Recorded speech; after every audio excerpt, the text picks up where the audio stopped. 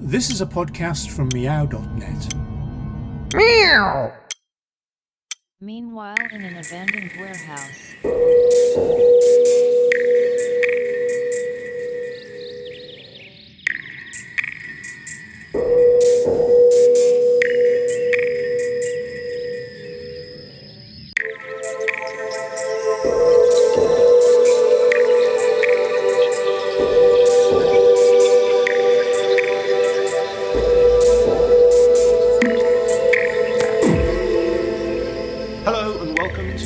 Podcast of 2024. My name's Owen Kelly and I'm here on my own today because Sophie, who's usually here with me, is off doing other things. Hopefully she'll be back next month when once again she and I will be looking at current events through the lens of cultural democracy. For the moment, I want to start the year off not with a set of New Year's resolutions because I'm not actually convinced they're very useful, but rather with a set of reflections, and I'm simply using the new year as a convenient peg to hang these reflections upon, and in order basically to get me out of my torpor and force me to think through what I've been thinking for some time and shape it into a coherent form and say it out loud. Okay, I want to start this by quoting from L.M. Sarkassis's newsletter, The Convivial Life. This is a free email newsletter and I've posted the URL in the show notes on meow.net. It's a thoroughly interesting read, not necessarily a very frequent read, but thoroughly interesting, and I recommend subscribing to it. In the current issue of The Convivial Life, he writes, "The human-built world is already unaligned to human values and well-being because it operates at a scale and according to a logic that elude our comprehension and confound our agency. And this is so largely because it exists beyond the reach of ordinary language. The realm of speech, specifically its public and thus political quarters, increasingly becomes the realm of exasperating and maddening futility. And we may all be forgiven for feeling as if we are the idiots whose words, however full of sound and fury, finally signify nothing, and more to the point, effect no change in the world. Just as in the modern West, faith was deemed too irrational and volatile for the public sphere, and thus relegated to the relative obscurity of private life, so now it seems that language itself is being banished to the realm of the private. Which is to say that whatever pretenses to the contrary, real power no longer resides in ordinary human speech. We are not ruled by words, but by formula and algorithms and those who wield them. Words, I would note, are at the heart of the Cultural Democracy Project, which is about communication between people, between communities, between groups of communities, and a belief that people are the best judges of their own needs and their own desires. I want to present three elements of this which I think are worth bringing back to our attention. They're all things we've talked about in different ways in different episodes of the podcast, but I want to think about them again briefly. The first one is the idea of fighting for something rather than fighting against something. Right-wing populism works, I would argue, because it identifies clear and easily explainable goals. It then goes on to identify obstacles and opponents, people, institutions, social customs that prevent us achieving the goals we want for our right-wing nirvana. The left, on the other hand, tends to try and be rational, to try and explain, to over-explain, to say in effect, oh, it's all much more complicated than that. We need to take a lot of things into consideration. We need to think about the whole picture. And in the end, that results in not being able to explain to other people what we want to achieve, why we want to achieve it, and how we intend to attempt to achieve it. We can see two examples of this at the moment in Britain and America, both of which are in pre-election periods. In America, the Democratic Party seems to be fighting primarily on the basis that Joe Biden is not as bad as Donald Trump, and inviting people to vote Democratic because that way they'll prevent Donald Trump becoming president again. That's not much of a platform, in my view. Vote for A, he's not as bad as B. It's not exactly inspiring. In Britain, the Labour Party finds itself in an equivalent position. The Conservatives have ruled for almost 15 years, if I remember correctly. And everybody, even hardcore Conservatives, have begun to acknowledge that the government has run out of steam, that it's run out of workable ideas, that none of what it's attempted has actually come to pass in the way that they intended, and that it's time for a change. And Keir Starmer, the leader of the British Labour Party, seems to be fighting the election not on a clear vision of what Britain might be like if it was regenerated, if it's renewed, but on a vision that says, I could manage all this mess slightly better than the Conservative Party. I'm more sensible, I'm fairer, I'm more the sort of person you'd like to meet on a train. Vote for me. These are not compelling reasons to change direction. These are not compelling visions of a future. These are not optimistic. They're a pessimistic view that says, oh well, things aren't working, but I could probably make them work a bit better. We need to move beyond this. We need to have a clear vision of what cultural democracy might be, what it might entail, and a clear set of practical ideas about how we might move in that direction.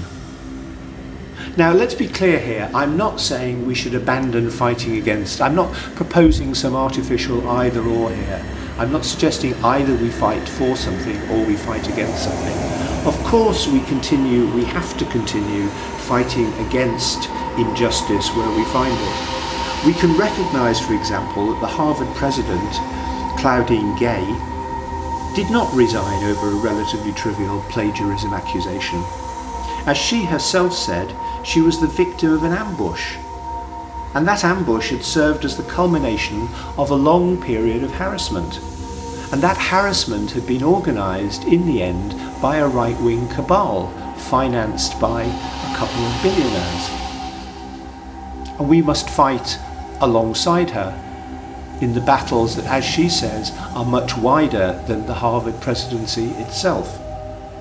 We must remember, as Zadie Smith, the English author, has said, that progress is never permanent, will always be threatened, must be redoubled, restated and reimagined if it's to survive. And that's why we need optimism and a clear goal, even if that goal is anchored in hope and may not prove achievable in its final form in our own lifetimes. Let me propose a thought experiment at this point. Let's imagine that scientists discover, a consensus of scientists discover, that an asteroid will smash into the Earth in 20 years' time, and that this asteroid is larger than the one that smashed into the Earth, rendering the dinosaurs extinct, and that it is likely that this asteroid will destroy all or most of life as we know it on Earth, and certainly all human life and all human civilization. What would happen, do you think? I would suggest what would happen would be exactly the same as if scientists discovered that man-made climate disaster was likely to come to a climax in about 20 years' time, rendering much of our current mode of living impossible. People would carry on as normal. Some people would argue that the scientists have got their figures wrong. You watch, they'll readjust them. In 5 years' time, they'll be saying there's no climate crisis. In 5 years' time, they'll be saying there's no asteroid. In 10 years' time, they'll be saying that the asteroid is going to miss the Earth. And in any case, they'll probably have invented an anti-gravity beam by the time that the asteroid gets nearer. So we'll just carry on as normal. I'll carry on going to work, you carry on going to work, we'll all just carry on. Life will go on. Somebody else will sort this out. Which I would argue is exactly what's happening at the moment with the climate crisis. Okay, then what would happen if scientists announced that the asteroid would hit the Earth in 2 years' time? My suggestion is that people would carry on as normal in a sense of mild heightened panic, still believing that it's somebody else's problem. There are experts for this sort of thing, and with some hope engendered by Hollywood that in the final reel the scientists would all come together, probably led by Jeff Goldblum, and announce that they had discovered the means to invent an anti-gravity ray, and they had just tested it and it was going to divert the asteroid. Whoops, there it goes, look, it's hit Venus instead. What would happen if the scientists told us that the asteroid was going to strike in 2 months, 2 weeks, or 2 days? Presumably at one of these time periods, people would stop acting normally. People would be forced to stop imagining that some unnamed experts would solve the problem in their name. And what would they do instead? Well, I can see 3 things that people might do, each of which I suppose has its own merits and demerits. Firstly, people might pray. People might pray to either a god they believe existed, or to a god they made up, or to a god like the god of science. Please help us, please, please, please get Jeff Goldblum to invent the death ray now, etc. People might continue praying until the asteroid hit the world, and that would be that. Other people might party. They might say, well, that's it, to hell with social norms. Let's raid the drinks cupboard. Let's go and score some drugs. Let's have wild orgies. Let's just party our way into oblivion. And that has its merits. Certainly, if there's nothing else to do, if you actually accept you're completely helpless, then you may as well accept the acceptance and go off and find some fun way to die. If death's inevitable, why would you say, well, I'm just off to the office, dear. If doom is at 3 o'clock and I don't see you again, it was nice knowing you, bye. Why wouldn't you party? Well, one reason you might not party is because there's a third option, and the third option is to do with posterity.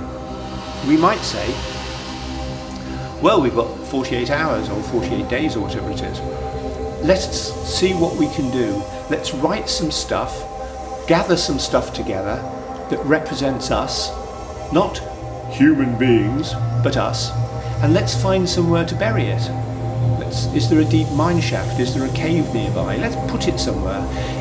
Nothing may happen to it. It may just get exploded into space. But perhaps, when life re-evolves on Earth in 5 million years' time, whatever the new species is, if a new species arrives that gains consciousness, gains language, gains a sense of self, then perhaps they will find it and they will look back and see that there was a civilization here previously. So let's be optimistic and think of posterity, and let's put some stuff that represents us somewhere as safe as we can and hope for the best. Which of course again is not an either or. We could be doing that while raiding the drinks cupboard and having fun. So those I think are the 3 ways, and I mention this because I think the third way is one which refuses to give up, refuses to abandon the idea of optimism. And that, I suggest, is the position that we should always be in, a refusal to abandon optimism. Even though we can't necessarily see how we're going to get from here to there in the next 5 years, how we might worry that we're not going to achieve anything like equity, anything like democracy, anything like cultural democracy before the climate crisis kicks in and international capitalism dooms us all. Nonetheless, we should not abandon optimism. Second point, whilst not abandoning optimism, we need to remain consistently inclusive. One of the things that populists do when they organise is that they bring groups together without being too fussy about their membership. Put this another way, they are ready to forgive transgressions to an almost bizarre extent because they're concerned with ends, not means. An example of this is Christian evangelical groups in America and Donald Trump. Donald Trump spent most of his life before going into presidential politics living the kind of life that evangelical Christians would despise and condemn. Numerous marriages, numerous affairs, business deals that are close to illegal, if not actually illegal, a life devoted entirely to the ego, to the self, etc. Not a lot of humility on offer. All of these things evangelical Christians should have condemned, and indeed probably did condemn. Yet as soon as Trump became popular, as soon as it became clear Trump was likely to be president, all of this melted away, and they adopted a public posture that said, Trump is an imperfect vessel. How just like the Lord to choose an imperfect vessel to effect the changes that we need. And they attach themselves to his bandwagon. We, on the other hand, the left, has historically always preferred internal feuding to external campaigning. We have always demanded purity at an almost superhuman level before admitting people to groups. I can think of a ridiculous example of this that has stuck in my mind since the early 1970s when I witnessed it. There was a weekend at Battersea Arts Centre in South London, which was a set of lectures, discussions and performances around the idea of music and revolution. It was led by two very different factions, if you like. Henry Cow was a avant-garde rock band signed to the Virgin label who believed that to make music to serve revolutionary purposes, you need to make music that is not sullied with capitalism. So you need to make music that is itself in its form revolutionary. The other faction was led by Cornelius Cardew, who was, perhaps ironically, a former avant-garde composer and musician of note, who had converted to being a Marxist ideologue and campaigner. And he now firmly believed what the workers needed were Pete Seeger-like songs that they could sing on marches.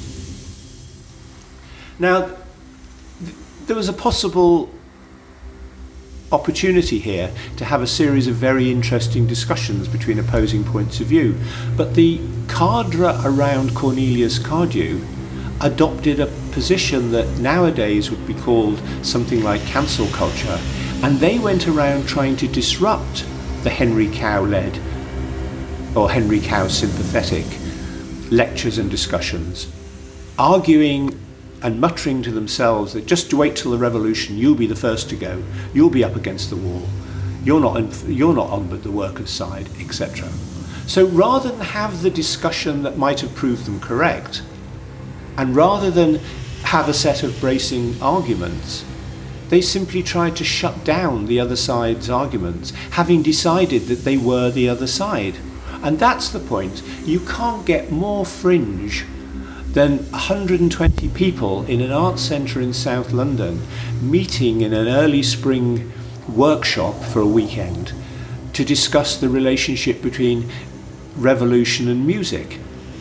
As events go in the history of culture, it was resoundingly trivial, and yet even there a group of leftists could not resist the opportunity to drive half of the attendees out in order to leave only the purists there.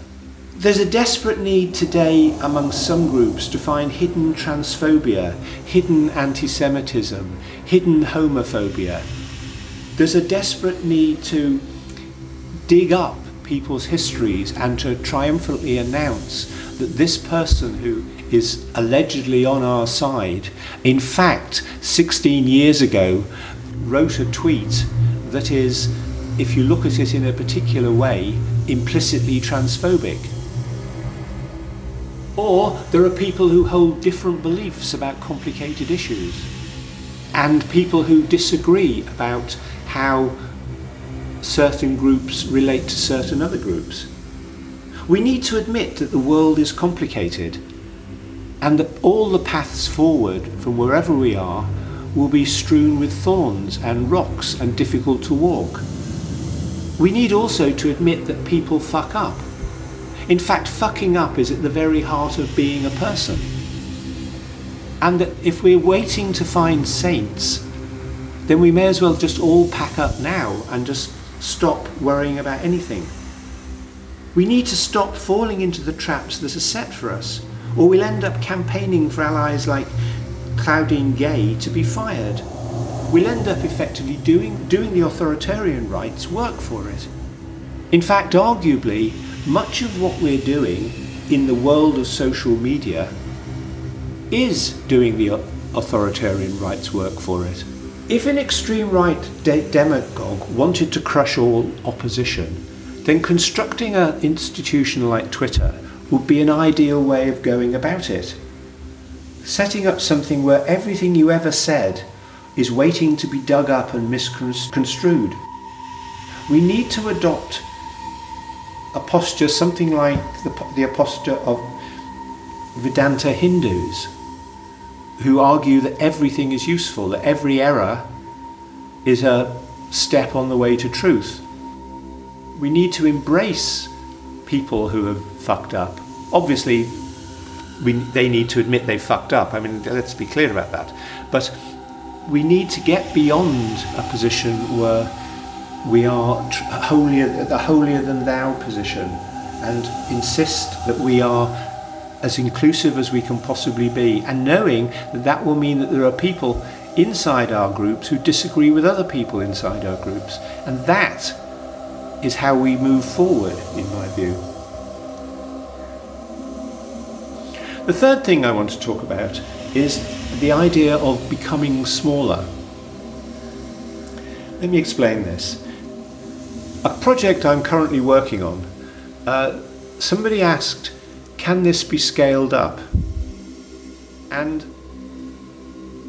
this made me realise that I don't think that the idea of scaling up is ever appropriate to cultural projects, or projects to do with human beings, in fact. To go back to what I quoted at the start when I said the human-built world is already unaligned to human values and well-being because it operates at a scale and according to a logic that eludes our comprehension and thus confounds our agency. The whole notion of scaling up is a notion based around formulae and algorithms. The notion of scaling the family up probably seems ridiculous, and the fact that it seems ridiculous is a clear indication of why I think scaling up does not apply to anything involving human relationships, or shouldn't. Now, you can't replace Twitter with an anti-Twitter, and you can't replace Facebook with an anti-Facebook, because the way they work is built into how they're built. And the idea that you can take Facebook, turn it round and use it for popular benefit by instituting layers of moderation is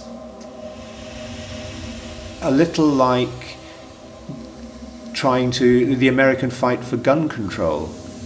You need to get rid of guns, not control them, and you need to get rid of Facebook, not control it. We've talked in the past, I've certainly talked in the past, about the Fediverse, about Mastodon, about these social media platforms that work differently and that allow you to join a tiny group which then federates with other tiny groups and becomes a big group. People say, yes, but that's too complicated, or at least that's that's complicated. And I say to that, make a fucking effort. Yes, it's complicated, that's true, but and yes, it's less convenient, but convenience, as we've seen in lots of ways in the last couple of decades, convenience comes with a heavy price. That's the first thing to say. And the second thing is, nobody knew how to use Facebook when it came out, and everybody learned that. So we can just learn again to use things that are less convenient now in order that they move in the direction we think people should be moving. And when I say people, I mean us. I don't mean other people, us.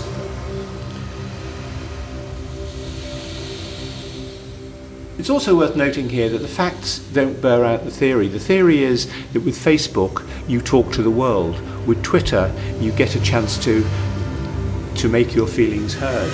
If you actually analyse how your Facebook posts, your tweets, and my Facebook posts and my tweets work in the world, you'll discover that neither of us, none of us, nobody listening to this is talking to the world. Possibly Britney Spears is talking to the world, if the world is taken to mean something much smaller than I mean by the world. Possibly Elon Musk is talking to the world with the same proviso, if by the world you mean a world much smaller than the world actually is. But from a Western perspective, he's talking to the world. But we are not. And the chances of us talking to the world through a medium like Twitter or Facebook are no greater than the chances of us having a global pop record phenomenal hit like Gangnam Style. How do we do that? We can't. Yes, you and I can go off and make a record. That's very easy. We can go out and make a record and put it on Bandcamp. We can do that at very little cost.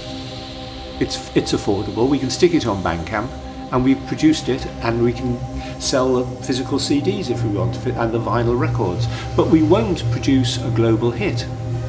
Producing a global hit requires a lot of different mechanisms, many involving international capitalism, some of them involving luck. And the same is true of having a tweet or a Facebook post go viral. It's no more likely, and we need to understand this and accept it, because we've been tricked into believing that at any point we are talking to the world, or we're potentially talking to the world, or we're potentially going viral, and we are not. You don't fight big business by becoming big business. You fight big business by ignoring big business, by turning your back on it, by finding small local ways of achieving what you want without involving big business. We should be demanding the impossible and then having fun trying to make it possible. That's my view. And we should remember that things are changing. And things are actually beginning to change now in many areas to our advantage. Anil Dash has written that this new year offers many echoes of a moment we haven't seen in a quarter of a century. Some of the most dominant companies on the internet are at risk of losing their relevance, and the rest of us are rethinking our daily habits in ways that will shift the digital landscape as we know it. Though the specifics are hard to predict, we can look to historical precedents to understand the changes that are about to come, and even to predict how regular internet users, not just the world's tech tycoons, may be the ones to decide how it goes. Alongside this, there are initiatives like the Own Your Web newsletter that keep popping up. Communities keep forming, online, offline. We need to be inverting the hierarchy, keeping in our minds that local and collective stand first, and that dreams of possible futures come first.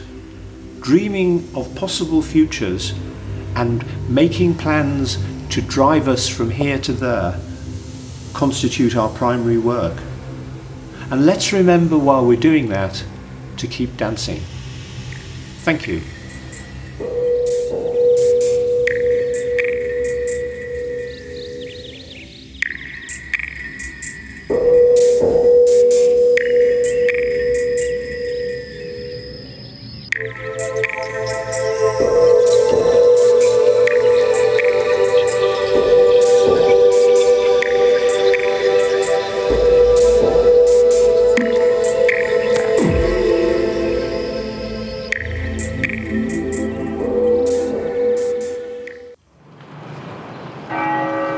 Now that you've heard the podcast, please go to the website. There you'll find much more details about topics talked about, links to references, and much more. You can find the website at meow.net. That's miaaw.net. See you there.